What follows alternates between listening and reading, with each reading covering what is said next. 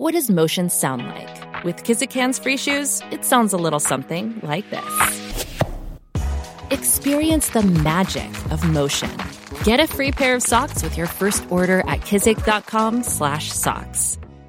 The following program is brought to you by your friends at Podcast One. Support for No Excuses with John Taffer comes from our friends at Rocket Mortgage by Quicken Loans, America's premier home purchase lender. Let's talk about buying a home.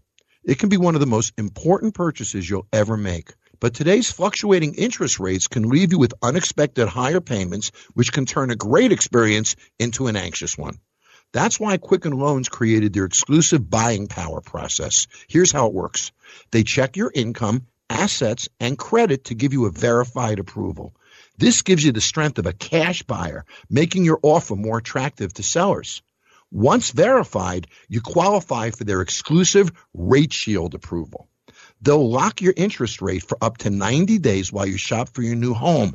Then once you've found the one, if rates have gone up, your rate stays the same. But if rates have gone down, you get to keep the new lower rate. Either way, you win. It's the kind of thinking you'd expect from America's largest mortgage lender. To get started, go to rocketmortgage.com/Taffer. Rate Shield approval only valid on certain 30-year purchase transactions. Additional conditions or exclusions may apply based on Quicken Loans data in comparison to public data records. Equal housing lender, licensed in all 50 states, NMLSconsumeraccess.org, number 3030.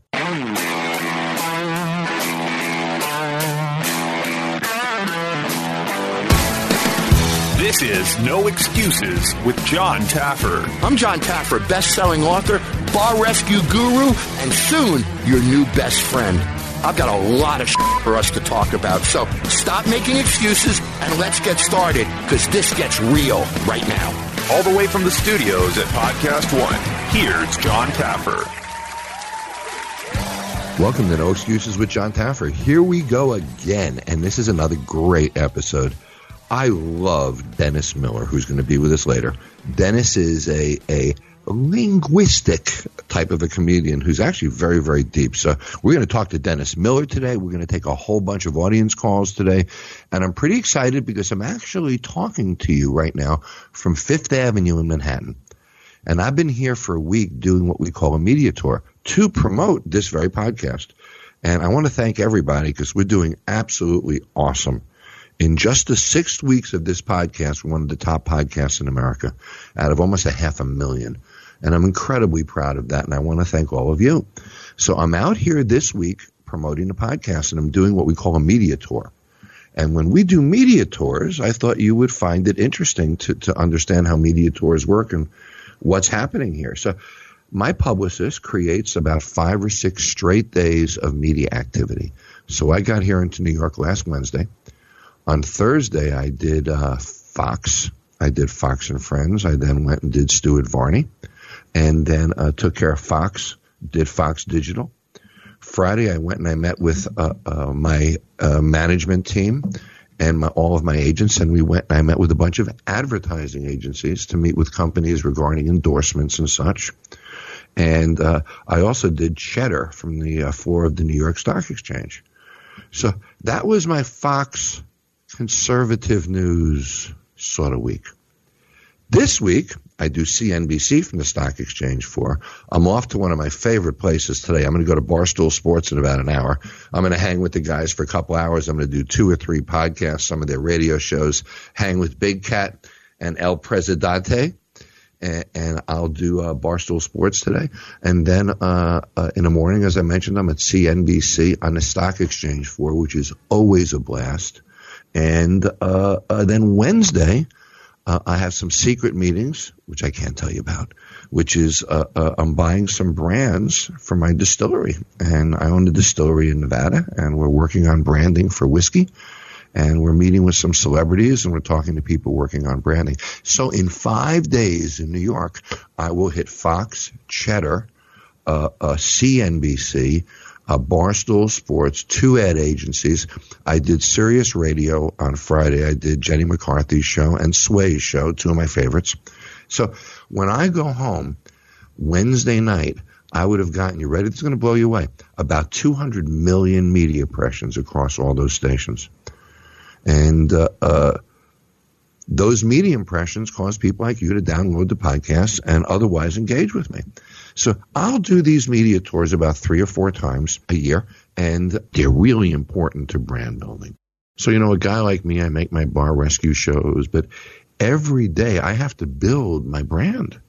I have to work it and work it and work it. A lot of you build your businesses. Some of you build bricks and mortar buildings. Some of you build business plans. Some of you build software.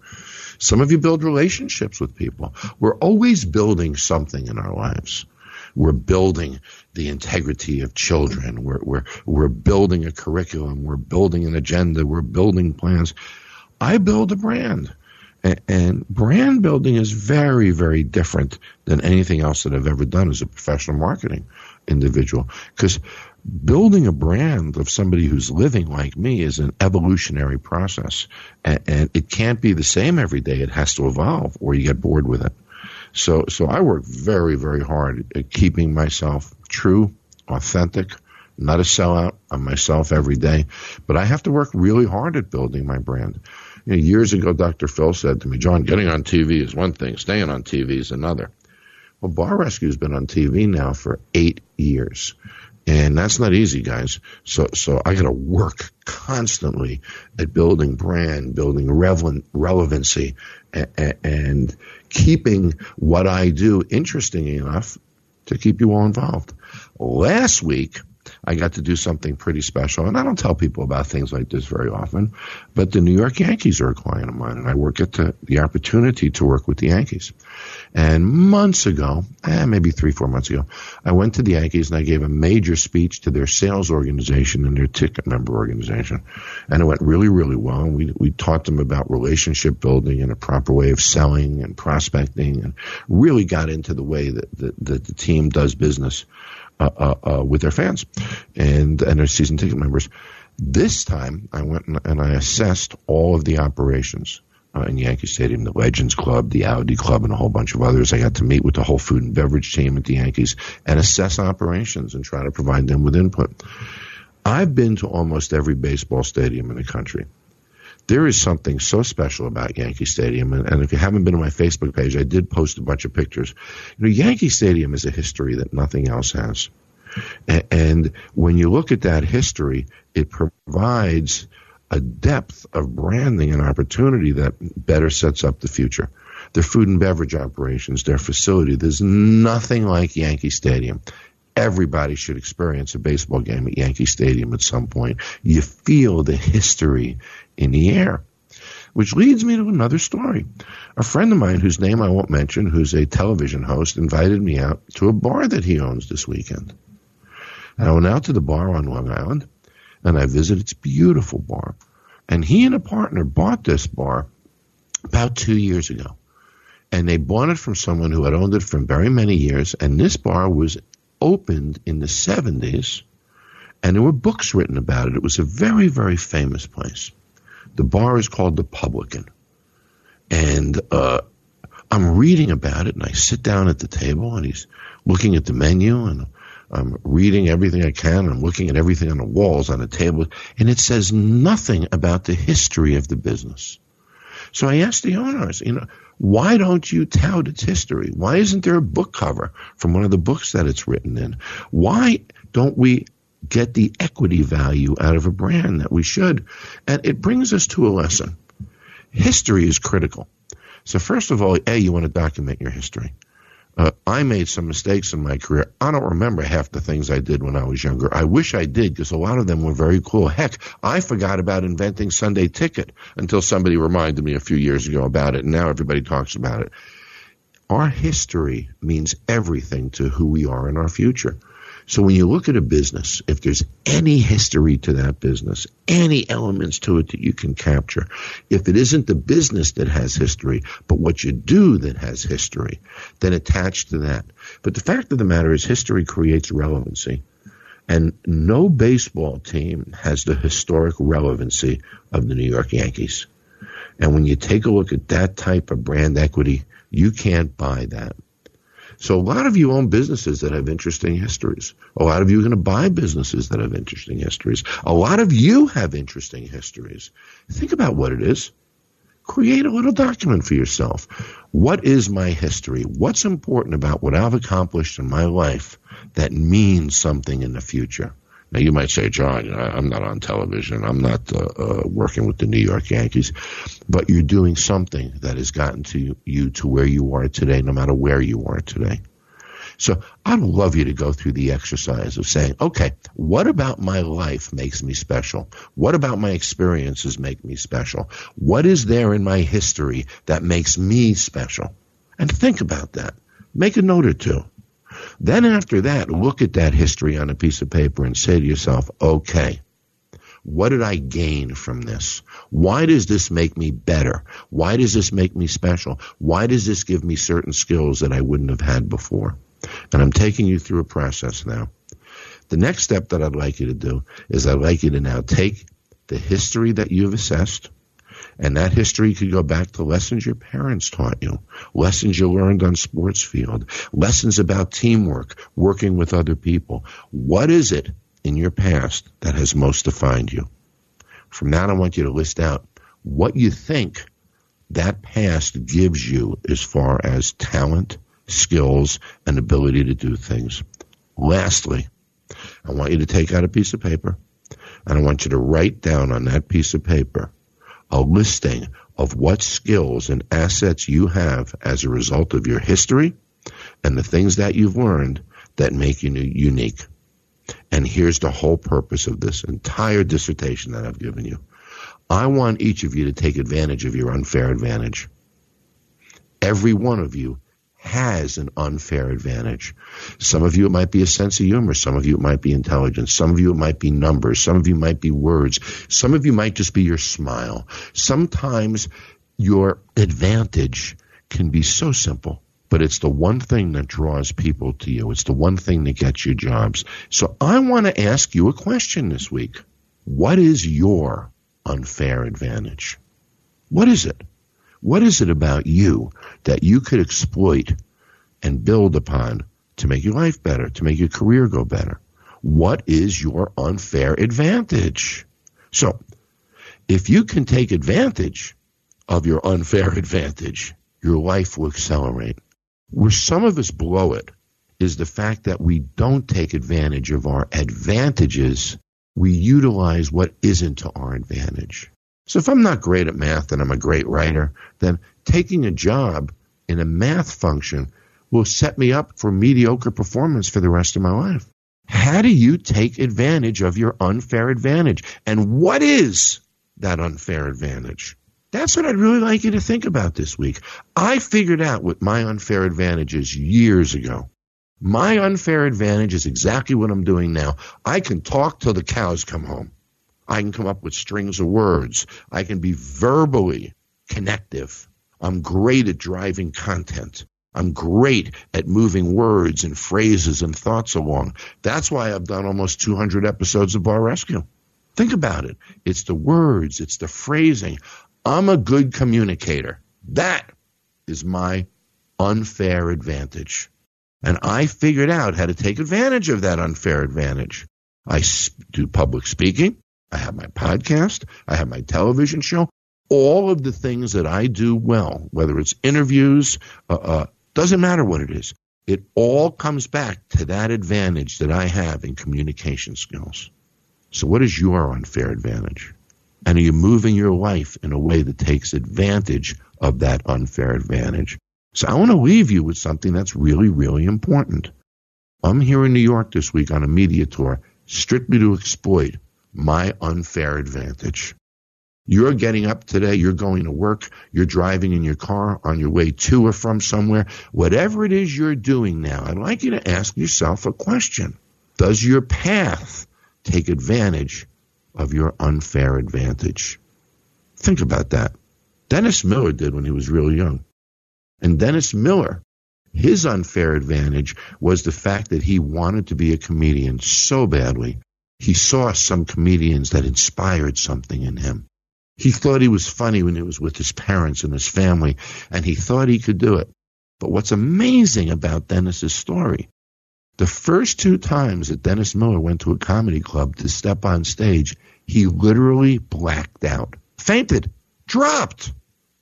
His unfair advantage of being a comedian, and he's certainly one of the best, he's won all the awards to prove it. Dennis's unfair advantage as a comedian did not come easy. So just because it's your advantage doesn't mean you're going to get there any easier than anyone else. But if you live your life and don't take advantage of your unfair advantage, then you're ripping yourself off of all of the great opportunities that could lay before you. There's a little lesson in this podcast this week. We talked about the fact that brand building is critical. Even if you're not famous, you still are a brand. People look at you and think certain things about you. They have certain expectations about you. Think of yourself as a brand and build equity in yourself. Equity of honesty, equity of performance. Build brand equity in yourself. And next, determine what the hell is your unfair advantage. And how do you take advantage of that unfair advantage?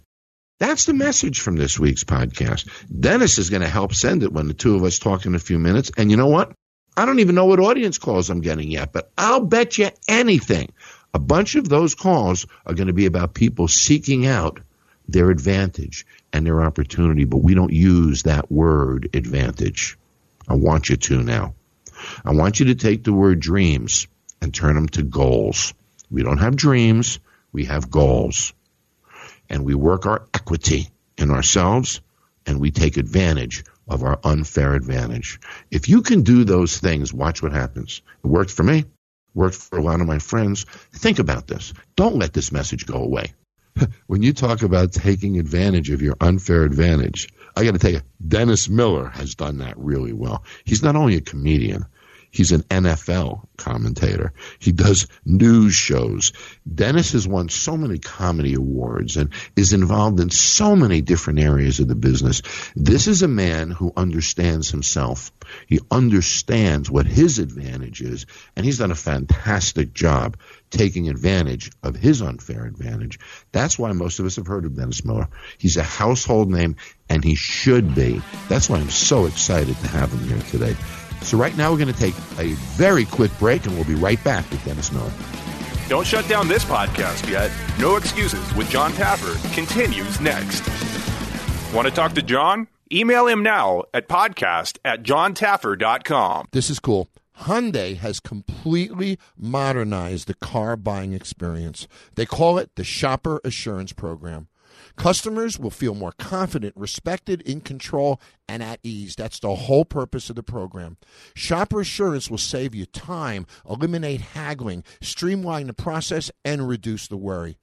The streamlined program consists of 4 key elements. 1, transparent pricing. Knowing the price is always better than guessing the price. 2, a flexible test drive. They'll bring the car to you, and you can test drive it at your convenience. 3, streamlined purchase. It takes the paperwork out of the paperwork by allowing you to do it online.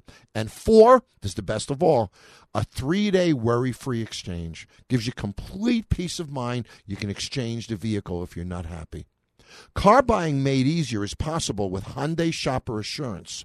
And you can find out more at HyundaiUSA.com Shopper Assurance. So go there right now, HyundaiUSA.com Shopper Assurance, and find out about the Shopper Assurance Program. You'll be really glad you did. It's a very cool way to buy a car. Everybody knows I'm a car guy. But here are some useful car tips you might not be aware of. A coffee filter and a little bit of olive oil can clean your entire interior. Removing excess weight from your car will improve gas mileage. And you can place your key fob to your chin to increase its range. Yeah, you can.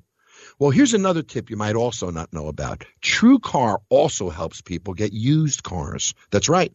TrueCar isn't just for buying new cars. With their certified dealer network and nationwide inventory of nearly 1 million used cars, you'll enjoy real pricing on actual inventory and a simpler buying experience, whether you buy new or used. And with TrueCar, users can see what others paid so they know if they're getting a good deal before buying, and that's really important.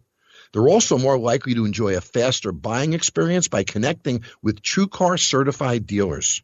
When you're ready to buy a new or used car, check out TrueCar and enjoy a more confident car buying experience. Some features not available in all states. I want to tell you all a secret. I'm looking for a marketing person in my company right now. And you know where I went to post a job? LinkedIn.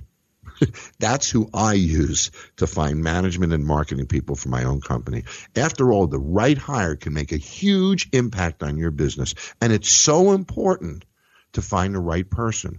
But where do you find that individual? You could try posting on job boards. I've done that. But can you really be sure the right person sees your job? I don't get that many interviews that way. Instead, find a person who will help grow your business. That's what I do, and I use LinkedIn. It's the world's largest professional network. 70% of the U.S. workforce is already there.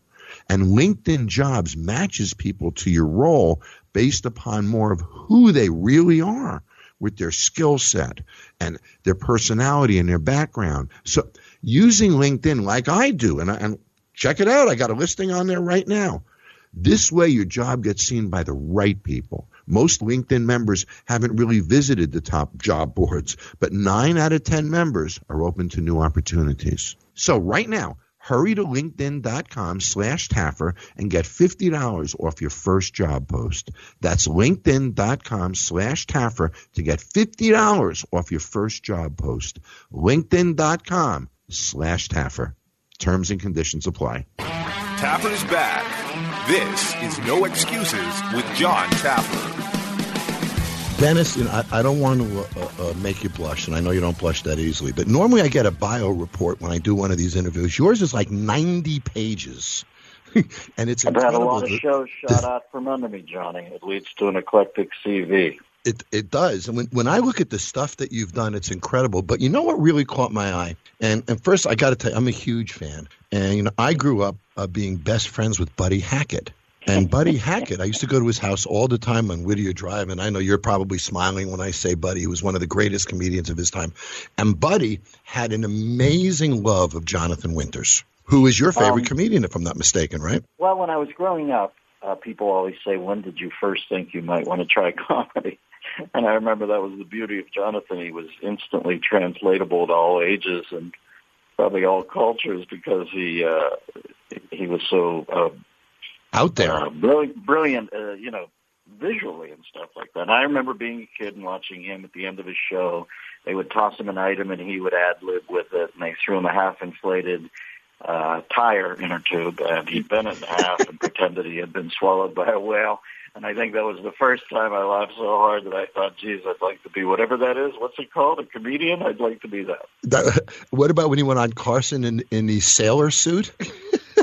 Yeah, Johnny's a piece of work, and it was so odd to end up here having him as a regular breakfast mate. It was it's weird that, like Jerry Garcia said, what a long, strange trip life is. But I lived up in Santa Barbara, and I'd be in the corner pharmacy, and I'd see John. I didn't say anything for a while because I was too nervous, and then he finally came up to me one day, and then we'd probably have breakfast once every month or two. Lovely guy. Wow. How did it feel to know that he knew who you were? Well, it's surreal, isn't it? I mean, they're because at that point, when I see Jonathan across the restaurant at the breakfast place, I immediately become that kid looking at him on TV. It's not like I'm an adult comedian. It's sort of like fanboy, but I think enough of him, and I've read enough of him, and usually when I see famous people, I try to stay out of it unless it's somebody that I think I'll kick myself in perpetuity if I don't say hi. But usually if they're eating or something like that, I just think, God, they're met out. They've met enough people. They don't need to meet you. So I stay away. But certainly I'm glad he said hi because then, as I said, I grew to know him over a 2 or 3 year period, and he really was a sympathetic soul. He had a sweet side to him. You know what? I loved him in Mad, Mad World. He had the greatest line of all time to Ethel Merman when he said to her, "And you ladies should just drop dead." Remember? Great line. I love how unhinged he is in the gas station with, I think it's Arnold Stang, who's one of the guys. But he looks so unhinged. It's like Orson Welles in Citizen Kane when his wife leaves him and he goes completely bats and destroys her room. Johnny has a bit of that dervish look in his face as he tears down that gas station. He's so And as he drives away, the last wall falls down, remember? Yeah. When he first comes upon Phil Silvers on that bad bike, God, that makes me laugh. Oh, yeah, riding that little bent bicycle. If anybody hasn't seen it, it's a mad world. You got to get it and see it. It's the last great movie of its type, in my view. They've tried to remake movies like it, but there'll never be anything like that film. I'm sure you'll agree. Yeah, they did something. I remember Lovitz was in something called Rat Race, and periodically they'll try that thing again. But you have to remember part of that was Mike Todd did it with Around the World in 80 Days, and obviously Stanley Kramer did it with Mad World. Is they literally were able to get every big star in the world to do a cameo in that half. That made the film. Remember Jerry Lewis's cameo in Mad World for a second? No, tell me, what was he again? Was he in? I remember Spencer Tracy tried to throw his hat onto the hat rack in the office, and it went out the window. And Jerry Lewis drove over it in the car. He was in the film for like 4 seconds, but it was a great scene. And Don Knotts had a cameo too. Remember, with Phil Silvers? Don Knotts was driving a car, and Phil Silvers got into the car and said, "The feds are following me." Remember the helicopter was flying? He threw Don Knotts out of the car, and he stole his car. Great movie. Again, if nobody's seen It's a Mad World, you've got to see it.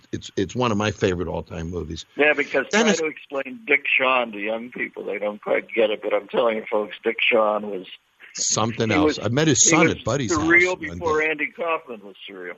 That's right. Dick was something else, boy. I met his son at Buddy's house one day many years ago, and he had a lot of the traits of his father. You know what I find amazing about you, Dennis? And I've been a fan of yours your entire career. And, I find you incredibly courageous. And your comedy, you don't rely on sex. You don't rely on cursing. You really focus hard on creating comedy that requires thought. And that's really courageous. And to me, you're one of the most courageous comics I've ever seen in that regard. And what's surprising to me is how scared you were in the beginning. I was reading about your first open mic nights and how you blacked out at your first 2 attempts to go on stage, that it was so terrifying for you. Speak about that for a minute.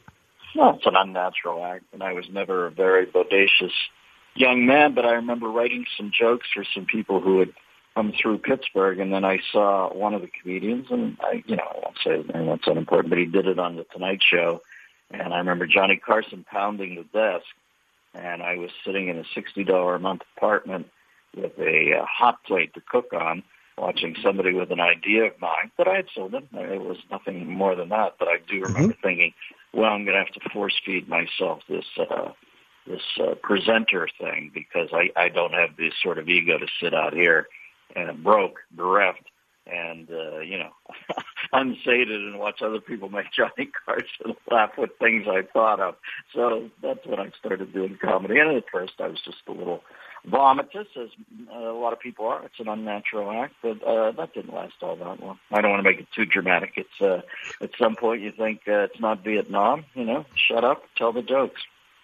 It's interesting. I went through that in TV. The first few episodes of Bar Rescue, I puked before I went on stage, and I know Ozzy did that before he would go on stage years ago.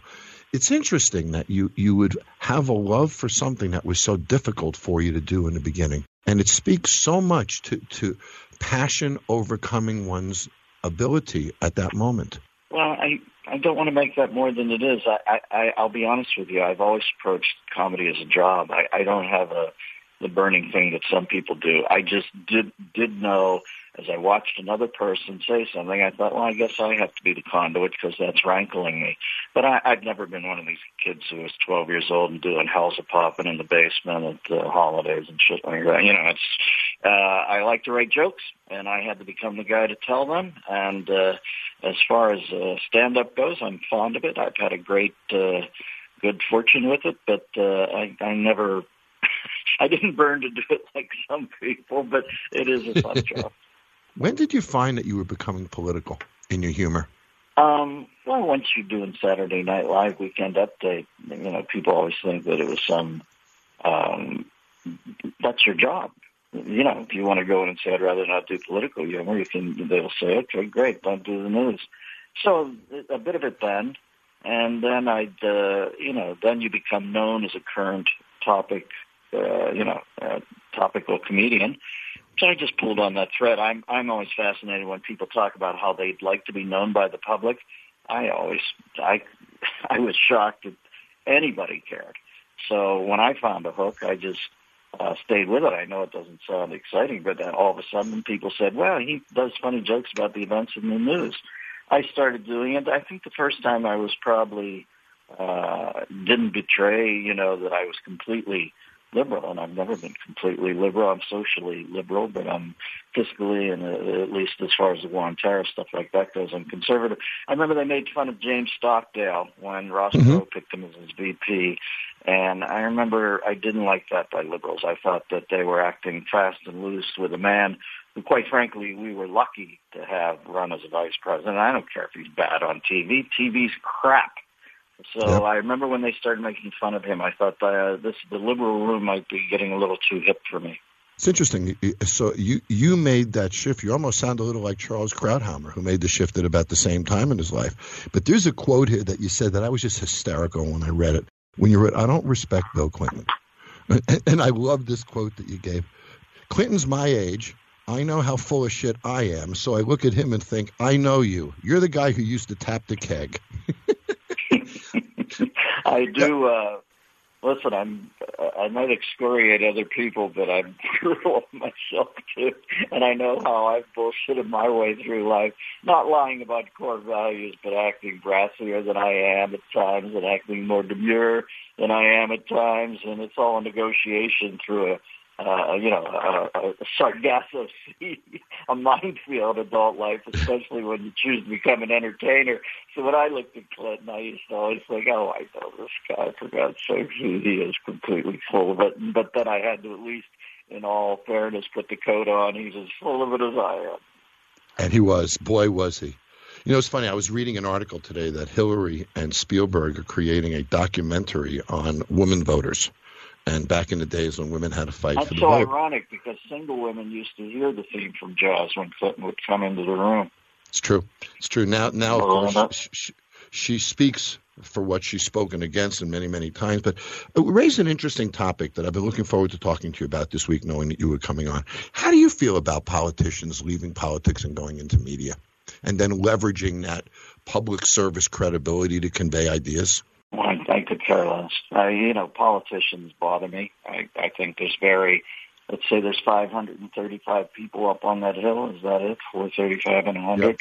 Yep, 438. I'd say there's probably 35 people that are admirable, ethical, and would probably leave after their terms were over and are citizens who come in and help with the country for a while. I'd say 500 of them weren't good on a musical instrument, weren't good in sports, and this was their last chance to get laid. I don't respect them. As far as leaving politics to get to TV, whatever they want. You don't have to watch anybody on TV. Of course, this has turned into a whiny country. Find who you want to watch on TV and watch them. If you don't want to watch TV, don't watch it. If you want to watch it and be perpetually bothered all day, find the person that's antithetical to you and watch it. All I know is this entire culture has gotten so soft and whiny. I used to always theorize we were this soft and whiny, but now that social media is here, I get reminded of it 100 times a day. What a whiny, how people define themselves through feeling aggrieved. It's unbecoming to me. So I don't care who goes on TV. It's not like TV is a sacred kingdom or politics is a sacred kingdom. They're almost hand in glove. They are now, which is unfortunate. Yeah, there's no separation between the two anymore. Is it unfortunate, though, or is it a trifle that I can't believe people get hung up on? It's not unfortunate to me. I don't care who wants to do TV. I care who wants to do politics. I just know in my head I don't respect many of them. And I don't go around thinking it's sad. I wish the world was this and that. But I can't believe we've gotten to that point where people can sit at home. I wish it wasn't like this. I wish we all got... When did that ever happen?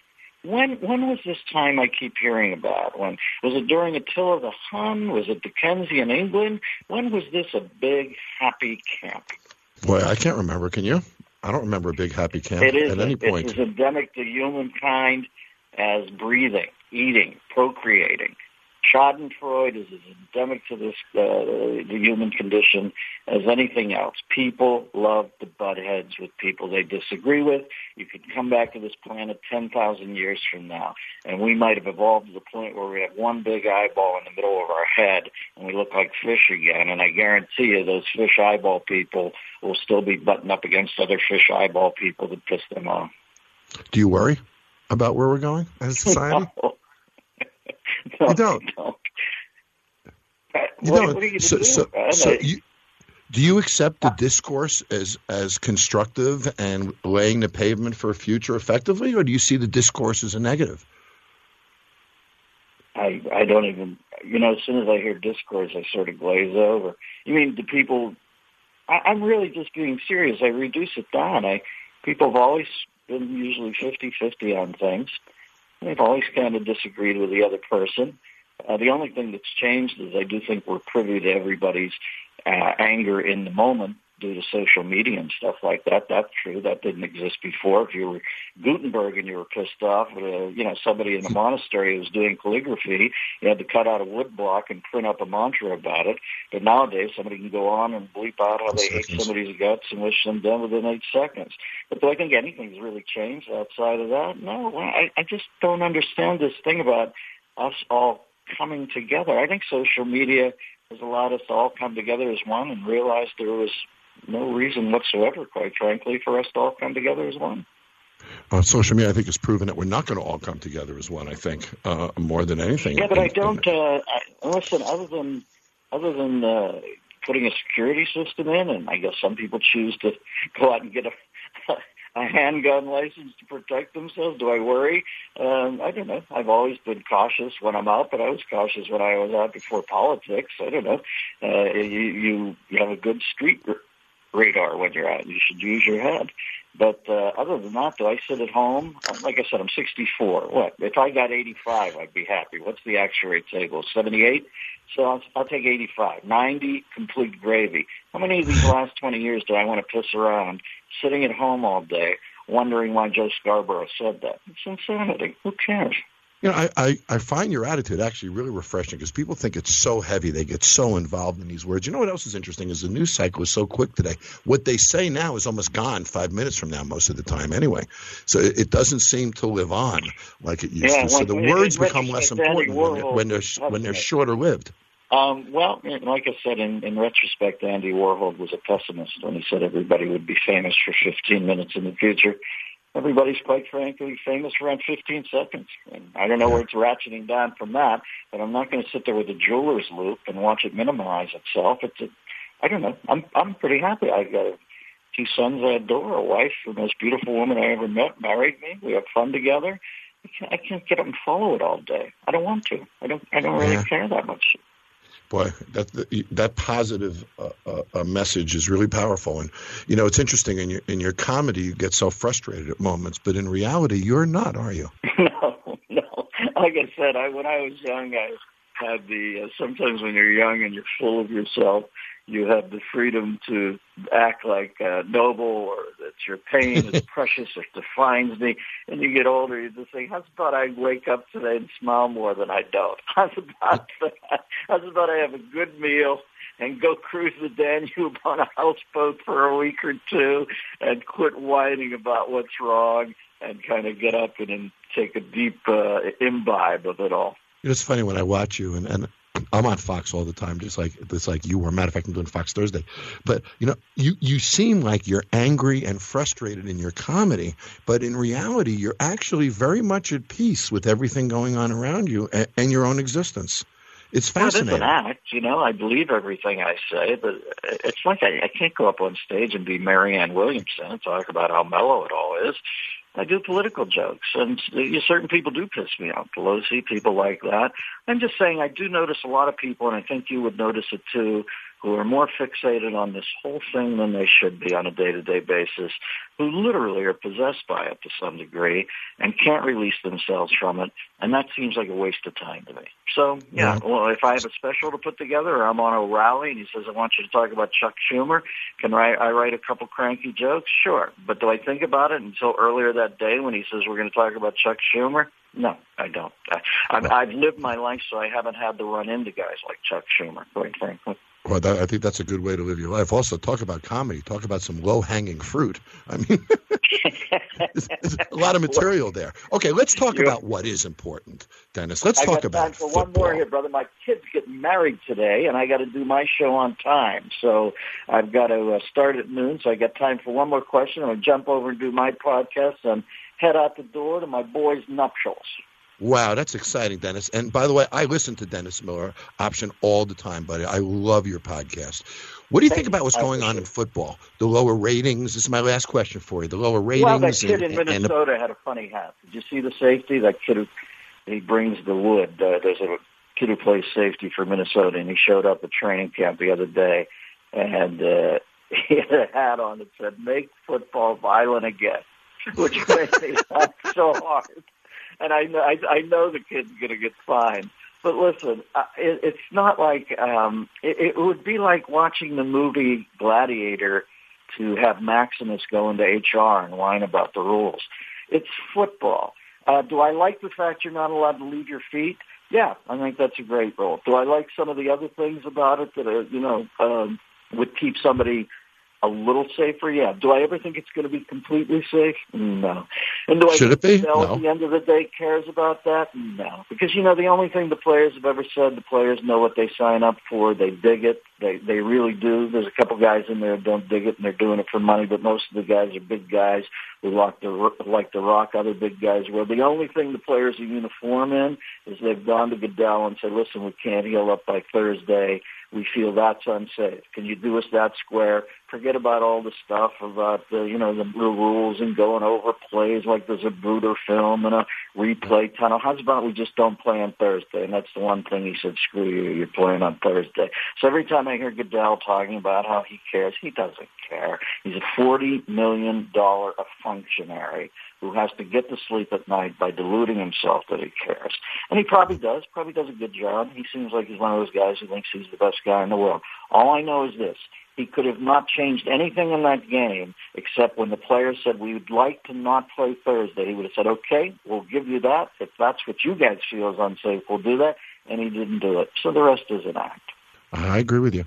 By the way, I was on a board of the NFL for 3 years, and I invented Sunday Ticket. But that's another conversation that we'll have one day, buddy. Well, good for you. I hope you had a piece. And I'll tell you what, that might have been a few years ago when they spelled B-O-A-R-D, because the board of the NFL now is B-O-R-E-D. They've just made the game too neurotic. Play it or don't play it. But I don't need to see kids dragged off into a tent where I never see them again. And I think the concussion protocol at this point is they get the kid in the tent and they say, hey, I want to see if you're dinged. What constitutes a catch in the NFL today?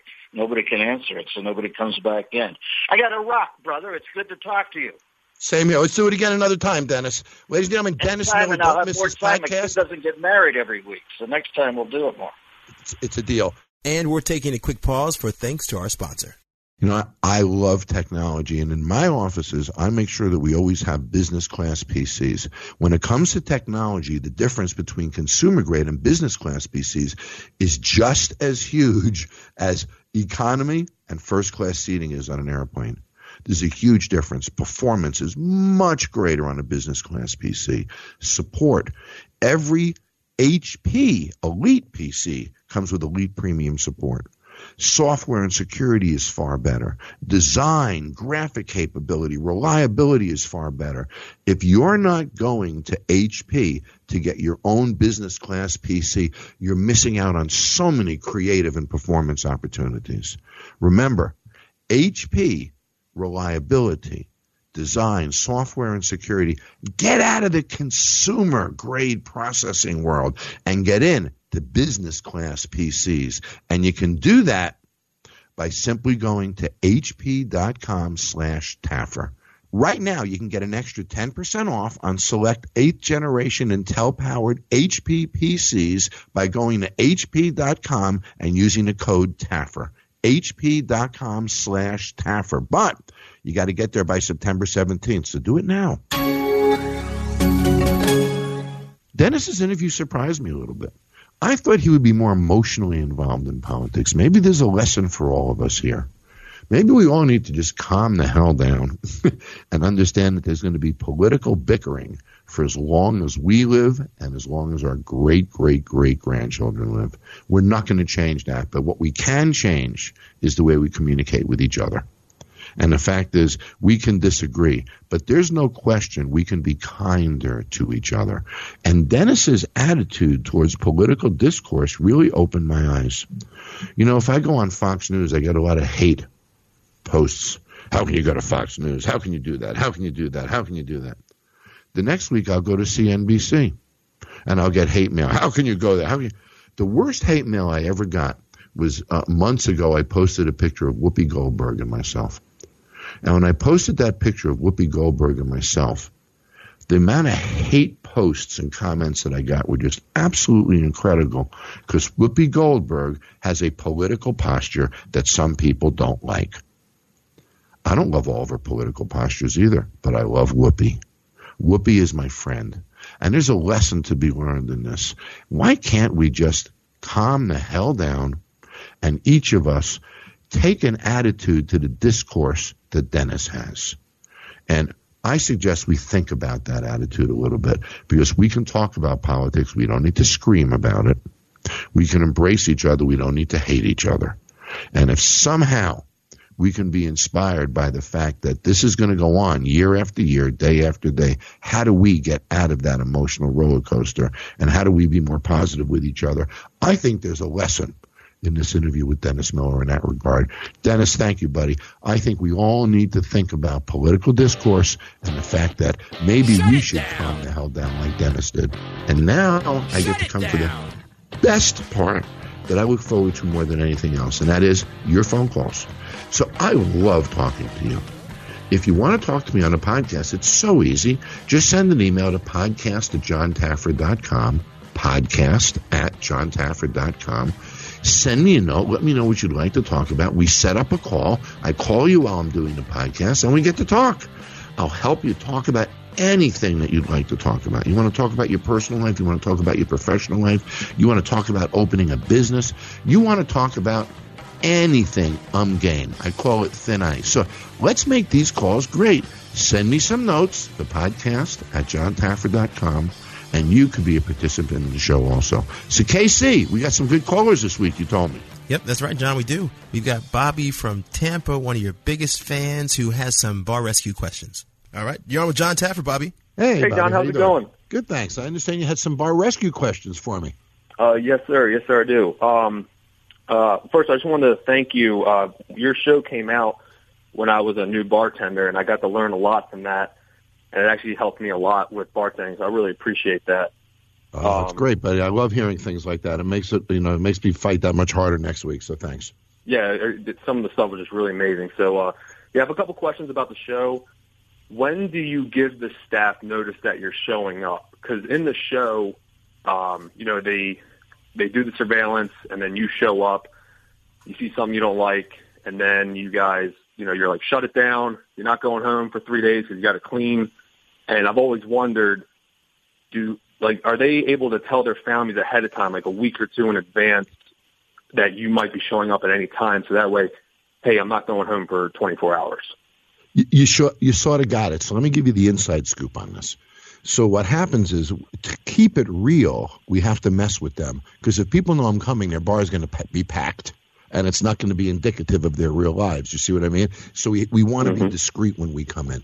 So typically what we'll do is we have to mess with them. They have to think I'm coming either the next day, or I was going to come the last day, or I'm at another bar, and we do things to be a little sneaky. For example, we'll hang some extra lights inside the bar. And then we'll send the crew in to start pulling those lights down, and we'll tell them John Taffer left. He went to another location. He's not going to be doing this one. And we'll start to pull the lights down, and they'll think the cameras have stopped and that we're not doing the show. Then it gets real, because sometimes they were starting to fake it for TV. Other times they think I'm coming in 4 hours, and I show up 4 hours early, catch them with their pants down. Other times they think I'm coming 4 hours early. I walk in 4 or 5 hours late, catch them with their pants down. Sometimes I'll make my cameras disappear that are on people's shoulders So we're just using the hidden cameras in the building so that I can get reality out of it that way. So it's really a challenge. We have to do some sneaky things to keep it real and to have people not know where we are. So when I walk in, that reaction is real. The other thing is they know that I might come, and the condition of me possibly coming is their time commitment, which is really what you were talking about, Bobby. And that is they're committed for 5 days' time, and they are on call 24 hours a day for those 5 days. So if they want to remodel, if they want Taffer to come to their property, that's the commitment that they need to make. And they do. Now, sometimes they'll get fired the first day, or they'll be sent home and they're told never to come back, and things happen. But I don't know what I'm walking into. I mean, a place could be a complete disaster. They could be completely untrained. The owner could be the problem. Maybe it's the employees that are the problem. But, it's going to be long days when I get in there, and that's what they are. They run about 12, 14 hours each day. Does that answer your question for you? Oh, it does, actually, because that's something I've always wondered. Thank you so much for taking my call. I really appreciate it. Okay, John, we've got Trevor in New York, who is an investor in a bar with other partners, and his partners aren't talking. All right, Trevor, you're on with John Taffer. Hi, John Taffer. You invested in a bar? I'm invested in a brewery and tap room. And I want to preface by saying the two main guys are great guys. They just don't have a lot of retail experience. We got a finance guy and a beer guy, and they're great at both of those things, but the retail side of things has been a bit of a struggle. So you guys losing money? I haven't seen the book personally, but that's my understanding. Do they have books? Yeah, and their communication with investors is not spectacular. So you've invested your money in this business. You think they're good guys, but they won't share the financials with you. How does a good guy not share his financials with you, but he took your money? I don't get that. That's totally fair, and I totally agree with you. It's on you, man. Either you hold them accountable or you don't. You can't solve the problems if you don't know what they are. So do you have revenue problems or cost problems? I don't know the answer to that. I mean, what is our sales per foot? What is our profit per foot? Yeah, it's revenue. We have very happy customers, just not enough of them. Well, if they're so happy, how come there's not more of them? That's a contradiction, though. Trevor, let me. Do you know that? Do you know how many customers come through the place? No, I agree with you. I'm a huge Bar Rescue fan. Raised the bar, Taffer Dynamics. I've provided all of these materials to these guys, trying to get them to do what you do, and it's just kind of fallen on deaf ears, I guess.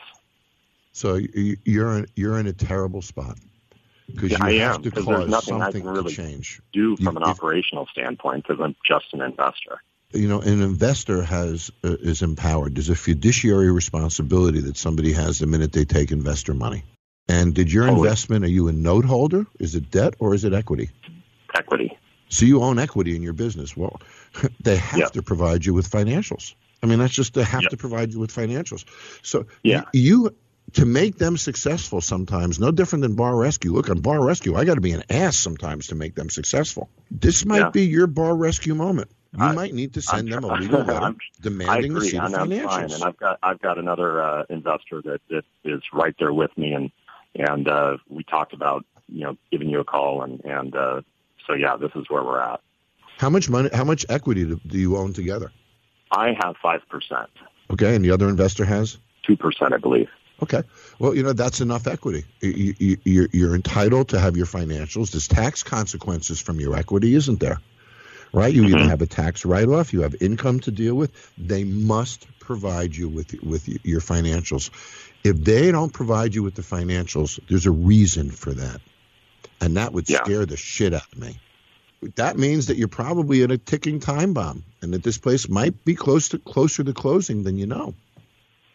I certainly hope that's not the case, but that's how I feel, yeah. So you have to act, and if they're good guys, they need a kick in the ass. Look, on Bar Rescue, there's a lot of good guys that are in a bad place. Right. And I beat the heck out of them, and I still get my hug in the end, don't I?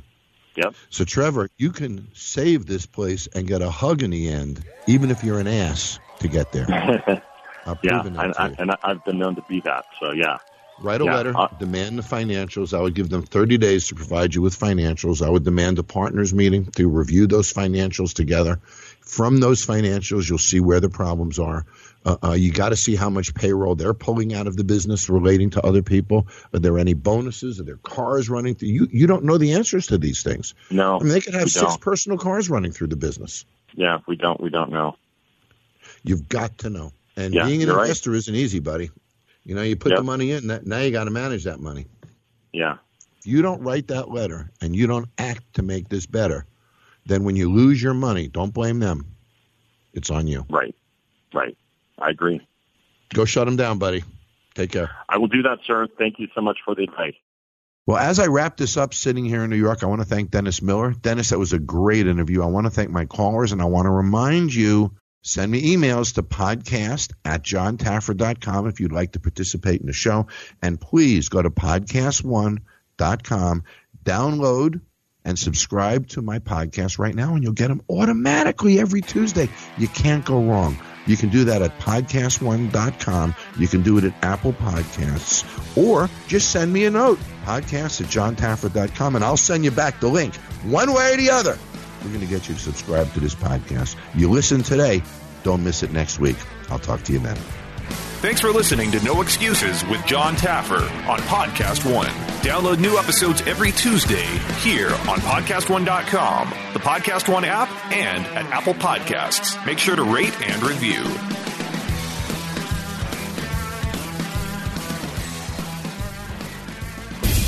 You knew the risks when you decided to drive drunk. There could be a crash. People could get hurt or killed. But that didn't stop you, did it? You knew you could get arrested. You could incur huge legal expenses, and you could possibly even lose your job. You were well aware of the consequences of driving drunk. But one thing's for sure. You were wrong when you said it was no big deal.